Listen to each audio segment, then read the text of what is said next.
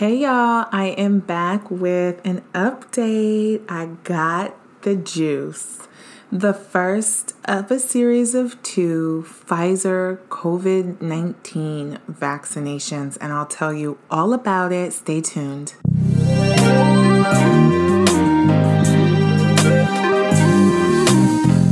You're listening to The Purple Stethoscope. I am your host, Devin Nixon, family nurse practitioner. None of the information in this podcast is sufficient nor intended to diagnose your personal medical issue, but there's a lot to learn, so let's start the show. If you're tired of hearing about vaccine news, you've come to the wrong place. I will get to that and tell you guys about my experience with the first of 2 doses. But first, I just wanted to say happy holidays. We are wrapping up one of probably the hardest, most difficult years in most of our lives. If you're under 40, maybe one of the most difficult, strange, just odd years. We had our Christmas celebration with just the members of our household and our daughter who is not living at home. She lives by herself, but she's great about masking and distancing and is always willing to wear her mask in the house, which feels so crazy, but we love you, Mariah, and appreciate you for keeping yourself and everyone else safe. For a lot of folks, it was a very different Christmas celebration. My family in Atlanta, my mom's side, we had a Christmas Zoom, which was horribly clunky. We spent most of it doing tech support for one another. Definitely helps to have a moderator if you are going to have a big group meeting over Zoom. But it was wonderful to see everybody's faces, including my granddaddy, who is 94 years old, y'all. So that was really cool. That was really cool. I promised to tell you about my surgery, and I think the more time that I let pass, the harder it's going to be for me to remember the details and come back to it. So I'm going to start with that, and then I promise I will get to the vaccine. I have shared in the past on the podcast that I had suffered from fibroids. I never really went into great detail about it because through my healing journey, I learned that I had a great deal of shame tied to that. Being a healthcare provider, being a nurse, you just, I don't know. I always had this little bit of shame, I'm supposed to be the picture of health and I'm supposed to be super healthy and not have these kinds of problems. But part of my healing journey was understanding that I'm just another person and every part of what we go through might be helpful to somebody else. So quick share. I started having some really bad symptoms of back pain and left-sided sciatica pain. I want to say I started noticing it 2013-ish.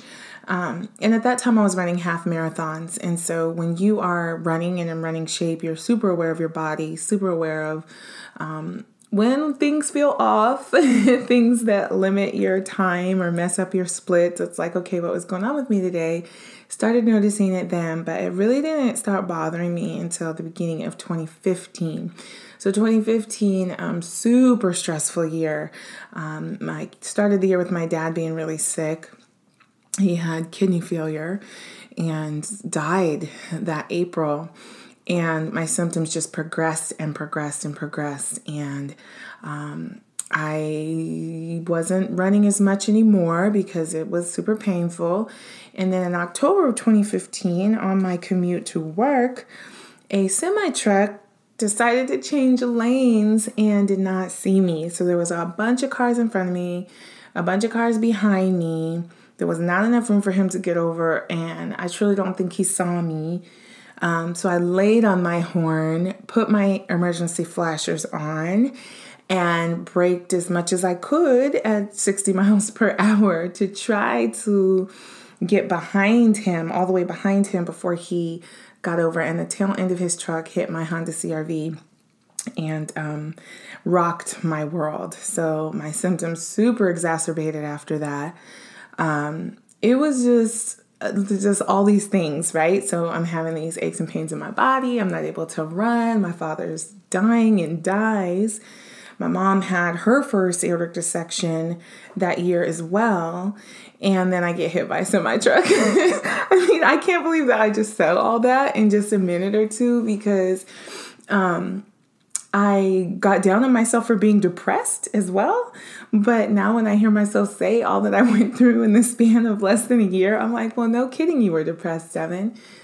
Anyway, things just got worse and worse after that. And finally, I had thought about getting surgery a few times, but I kept being told that I would need to have a hysterectomy, which I didn't want. And a lot of people were like, well, you're done having kids, right? What do you want to hang on to your uterus for? And for me, it was a personal thing. I have some beliefs around that space and my womb space, and some meaning behind that was important to me. So I did not want to proceed with a surgery that would result in me no longer having a uterus. And I want to stop here and just say, no judgment if you are somebody who is willing to give up your uterus. It's a very personal thing, right? So there's not a right or a wrong. But for me, I did not want to do that. And I couldn't find anybody who was willing to operate on me without there being a really big chance that I would wake up without a uterus. So I suffered long and bad. Fibroids, they are non-cancerous uterine tumors. And I say non-cancerous uterine tumors because they're not benign. The word benign does not go along with symptomatic fibroids because they're not benign at all. I was tired. I had really heavy menses that were long, and often, decided my days for me, whether I would go and visit with friends or exercise or sit in my car without a kitchen trash bag underneath me, what color clothes I wore to work, and on and on and on. And I want to say about December, what year is this? Okay, of course, this is 2020. So December of last year, things got so bad that I was literally going in the bathroom crying between patients, that I was seeing throughout the day. I was taking ibuprofen and Tylenol every 4 hours.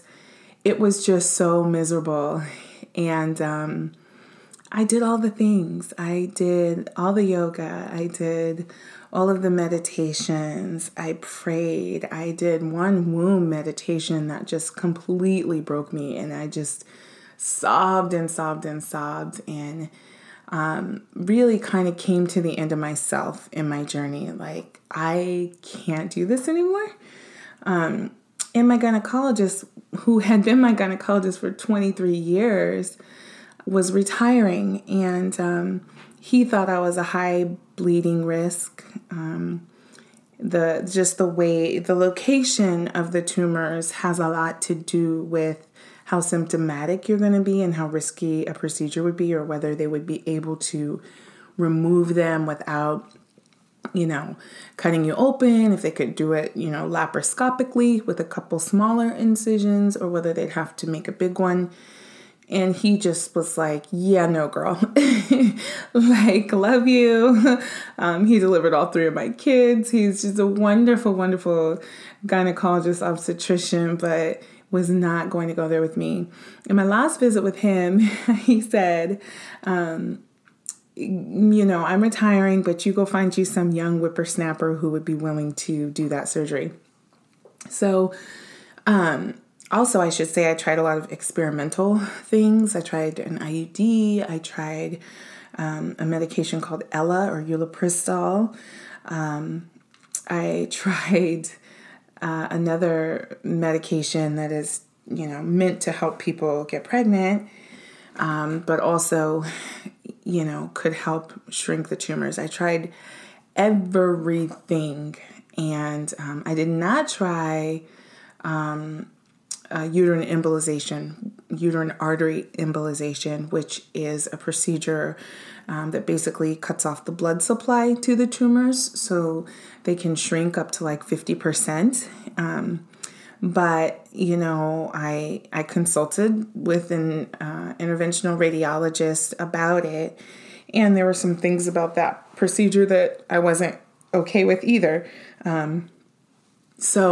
And that's just like me racing through 7 years of doctor visits, testing, workups, consultations, trial medications, non-traditional and alternative medicine things, massage, chiropractic, and everything you can imagine, drinking all kinds of tonics. And there are some nasty tonics out there. There are some tonics out there that I just don't understand why they're out there, because they did not shrink my tumors, but they surely shrinked my faith in both the tonic and just hard to choke down. So I was going to have my surgery in February of 21. I guess I skipped. So I met a new doctor. I reestablished care with a new gynecologist. Wonderful, super wonderful guy. And I should say, some of this stuff is hard to talk about, which is probably why I'm like talking so fast, because there's a lot of emotional and mental health anguish that I went through that I don't actually enjoy talking about or thinking about. But I should say there was a lot of that. And I will say that OB and gynecologic visits can be very triggering and traumatic for me. And I've had instances where I lost language and like the ability to really communicate, I guess, or like get through those kinds of visits. And so having to reestablish with a new doctor after 23 years is somebody who I met when I was 16 years old was not fun. I had one visit with him, and I thought that I was going to be able to bring my husband, who always comes with me and is super supportive and knows me and can talk when I can't. But because of the COVID-19 restrictions, he could not come with me. And so I'm going in and I'm meeting this doctor, and I thought that I would, we would just talk. But he decided, well, let's just go ahead and do a PAP and let's go ahead and do this exam. And, it's one of those things like if you have a phobia or traumas or whatever that is triggered easily, sometimes it's just like, let's just get it over with. And that's kind of the approach that I took. So I saw him one time. He did the PAP and the pelvic exam and all of that. And my uterus was twisted and flipped. It was a disaster. But he was excellent, wonderful, incredible bedside manner. And for somebody who didn't know me, I felt like he handled me very, very well. And so I decided I'd have surgery the following February, which would have been February 2021. Turns out one of my colleagues was going to be leaving the practice, and we were going to be short-staffed, short on providers, and getting time off for surgery might have been difficult and would have definitely left my colleagues even more short-staffed. So I had called them back and was like, okay, if you get an opening sooner, let me know and I'll take it. They called me on a Thursday, and I was on the operating room table that Tuesday, which was good because Tuesday, November 3rd, it was good because I didn't have time to think about it and talk myself out of it like I have done in the past with a lot of different things. It was difficult because my sister died on November 3rd, 2003. And so, how we do Black folks, we tend to associate or get a little superstitious about things. But I really had to activate my faith, and I really had to just, say, am I done dealing with this or not? Like, am I ready for this? And I was, after 7 years, I was. So then oh my gosh, I don't know how much I should say or how much I shouldn't say, but I'm going to just put it all out there because I didn't let y'all know everything else, right? So I was taking this medication called Femara. And it is a medication. I was using it experimentally to hopefully shrink the tumors before the surgery. But it also is a medication that people use to try to conceive. So imagine this for a moment. I was late. And I didn't know why I was late, and I started feeling all the physical things that you feel when you're pregnant, right? So the day before my surgery, because I'm freaking out, I had a tubal banding procedure years ago, so I'm not supposed to be able to get pregnant. So I get this pregnancy test. I'm getting all this stuff, from the surgery and for healing and aftercare at the Walgreens. And I see these pregnancy tests like marked way, way down. And everything's running through my mind. I'm like, you know what, let me just snatch a couple. Right? So the doggone test was positive, y'all. I get up in the morning, the day before my surgery, and have a pregnancy test that is positive. I will be 40 years old on my next birthday. My youngest child is 13. I remember calling my mama and being like, Ma, can you imagine me crawling around after some baby? And we just both fell out laughing. Like, this is like hysterical. I really understood why in the Bible Sarah laughed, when she found out she was pregnant with Isaac. It was like, what else can you do but laugh? Turns out it was likely a chemical pregnancy. I had to go to the lab and get a blood test, which was actually negative, and the blood test is more sensitive. So whirlwind, but I made it. I made it to my surgery date. I went in. The anesthesiologist was wonderful. I remember going in the operating room, and I've never had a surgery in my life where I was cut, so this was all new for me. And I just remember kind of like getting real sleepy and waking up. And when I woke up, when I tell you, I felt immediate relief. And I don't say this to persuade anybody to have the procedure I had, which is called an open myomectomy. And I should use the word surgery rather than procedure because it is surgery. I immediately felt not just the physical weight lifted, but a spiritual weight like lifted, just lighter. I knew right away that that it was all good. And I was immediately nervous that I might not have a uterus because, again, I had been told repeatedly that might be, it might have to go. And when my doctor came and talked to me after, he told me that I still had my uterus. And honestly, that's the last thing I remember because a girl slept and slept and slept. And then recovery was a little bit rough. I'm not 25 anymore. Did not bounce back. But I had 6 weeks off of work, and I feel fantastic now. So surgery was November 11th. And I feel fantastic. And I'm sharing that because we have so many different things in our culture.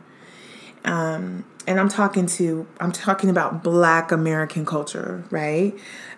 Surgery is just like, oh my goodness, even taking pills. Like I myself and a lot of my African American patients really struggle with needing medicine. A lot of us come from a lineage of herbalists and medicine men and women and natural healing practices. And so it can be really, really difficult to accept needing medical intervention that is not rooted in natural healing practices. When I tell you I have zero regrets about that surgery, I do mean zero. I don't even have a fantastic scar, y'all. It healed everything so beautiful. And yeah, I needed to kind of share that and get that out, I think, because I did suffer for a really long time. I know that 80% of women have fibroids by the time they're 50 years old, and the vast majority of those of women who have symptomatic fibroids are Black. It is something that disproportionately affects Black women. So if you are a Black woman who is suffering from fibroids, or you know someone who is, share this episode with them, because when I tell you I tried everything, the ulipristal, the IUD, the Femara, and all the other practices, I mean everything. And looking back now, I'm so grateful just for the support of my husband. I have to give my mom a shout out, because I never thought she would be able to support me in something like this, because she's a lot closer to those traditions than I am. But when it came down time to do that, my mother was supportive on the day that she lost another daughter for her only living daughter to go on the operating room table. So I'm super grateful to the people in my life, to my doctors and medical providers and all the nurses that took care of me in the hospital. All of that. Okay. I have to share something else with you guys. You have listened to Would You Get the Vaccine Part 1. That was an episode that was released back in May. The most recent episode prior to this one was Would You Get the Vaccine Part 2, where guest of the show, Daryl, and Moderna, clinical trial participant, Janique, came on, and we all discussed the vaccines and kind of Janique debunked some of the myths and the things that are circulating about the vaccines, the misinformation that is circulating. And so, drum roll, I got my vaccine, the first one. So there's 2 doses of the Pfizer COVID-19 vaccine that have to be given 21 days apart. I had the first of 2 doses on December the 23rd. If you follow me on Instagram at DTheNP or Twitter at DTheNP, you may have seen my videos, one of me getting the vaccine and the other kind of updating, all right, coming up on the 24-hour post mark. First of all, I went running the day after my vaccine. I just, I feel so good now, and I feel like I have this new lease on life with these tumors, which, by the way, I don't know if I told y'all, but they took 7 fibroids out of me, and the large one was the size of an orange. The largest one was the size of an orange, and then there was, other ones as well. So I just felt so good, and I couldn't wait to heal so that I could be more active. So I got my vaccine on the 23rd. The shot itself, I barely felt it. If you work in the medical field, you get all of the vaccines. I get my flu shot every year, and, everything up to date. So that part doesn't bother me. Perhaps if somebody had a phobia of needles, it might bother them, but really it's such a tiny needle. It's hard for me to even think that would be hard. And it was super fine.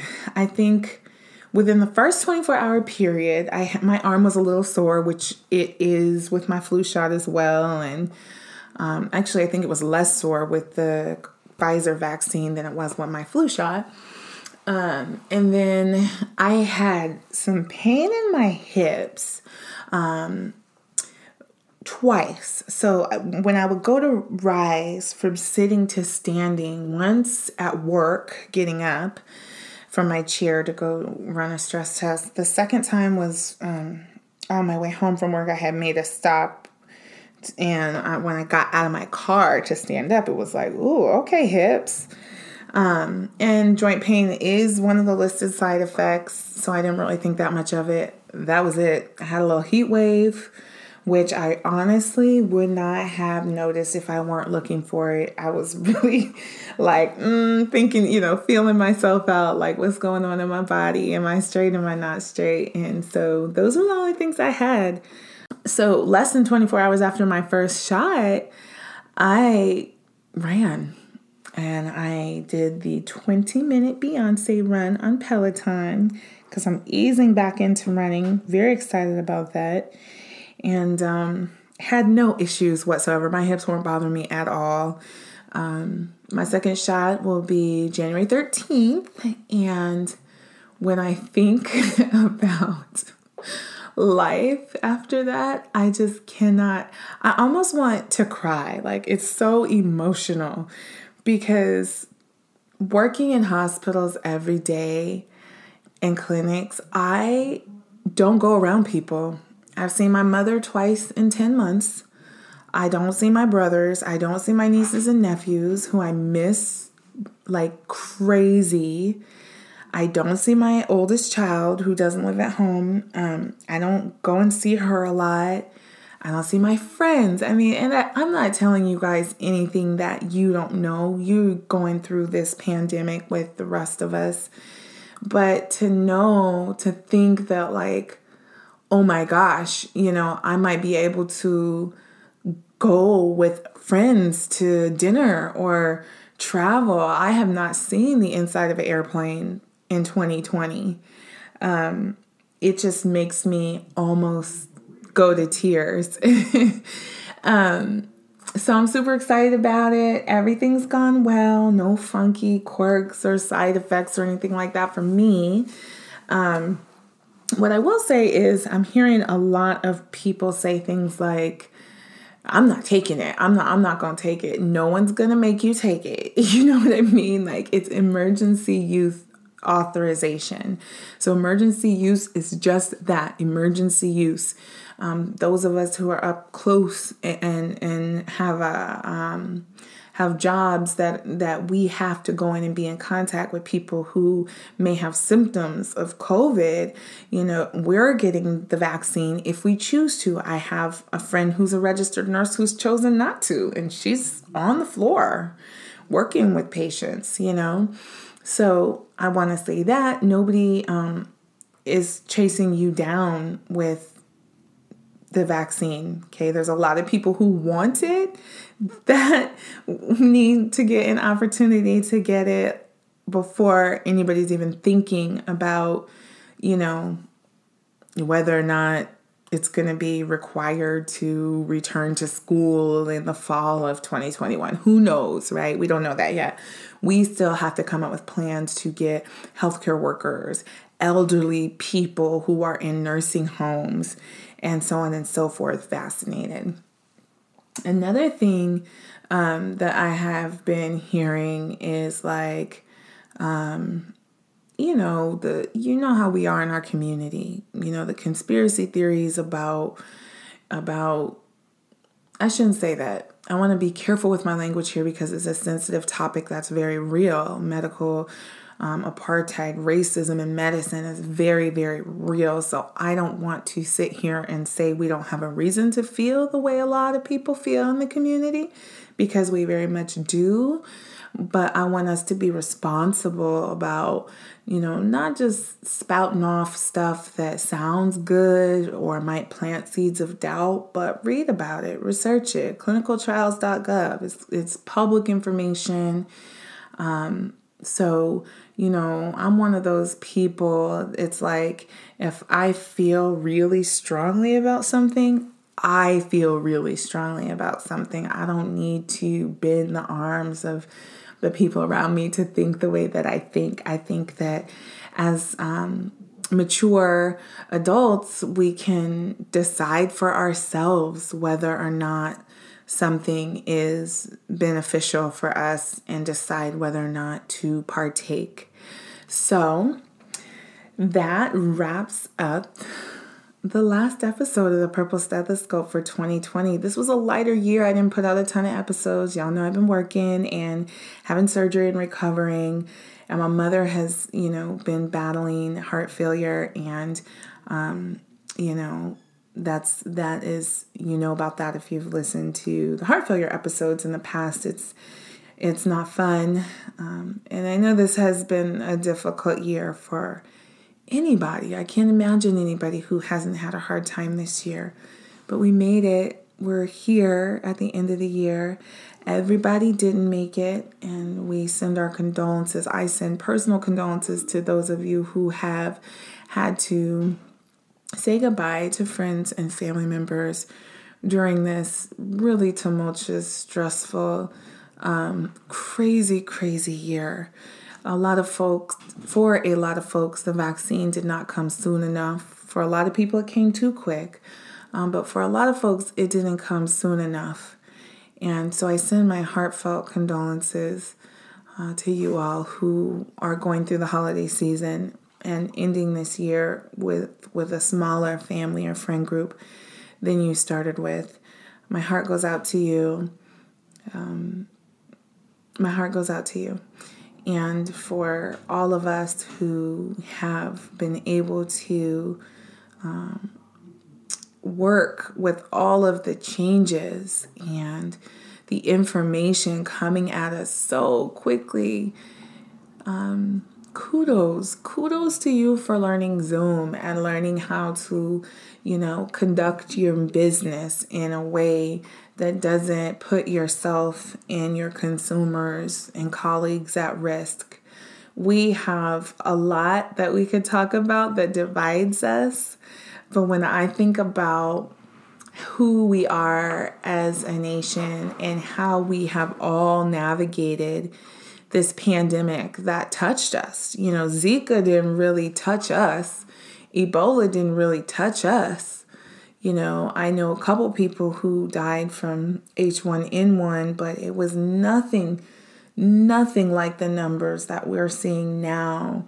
This knocked on everybody's door, and we all rose to the occasion, whether we stood our ground in our beliefs to not get caught up in the hysteria, or whether we did get hysterical and did, kind of freak out a little bit. It was warranted, but we figured it out. We kept putting one foot in front of the other. We kept getting up and living our lives through the constant onslaught of bad news. And here we are with a little bit of light at the end of the tunnel.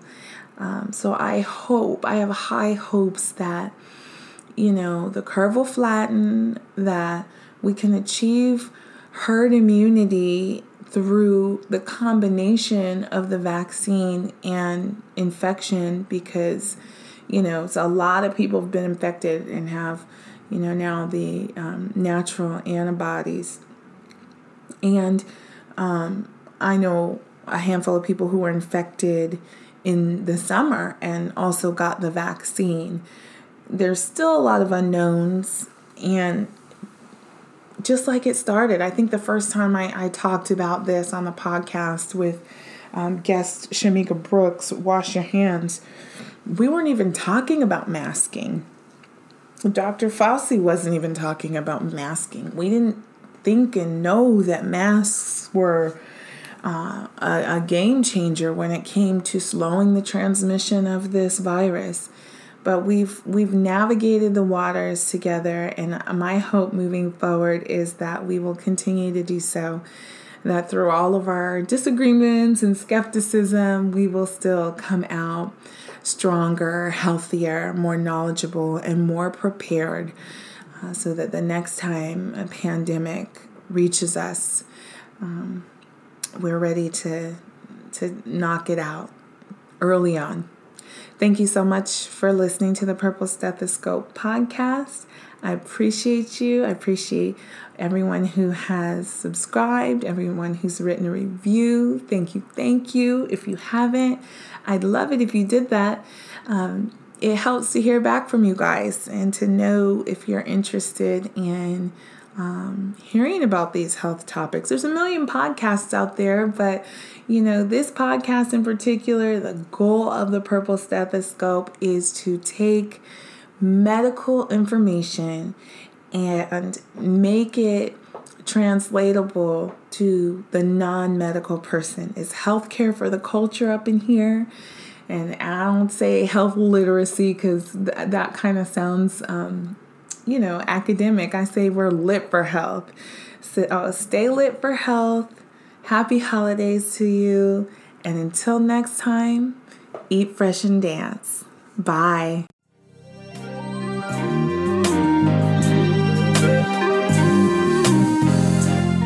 Thank you for listening to the Purple Stethoscope. I'm your host, Devin Nixon, family nurse practitioner. You can find me on social media at DTheNP. That's on Twitter, Facebook, Instagram, and now Patreon. If you liked what you heard, go ahead and share this episode and then head over to Patreon to see how you can further support this work.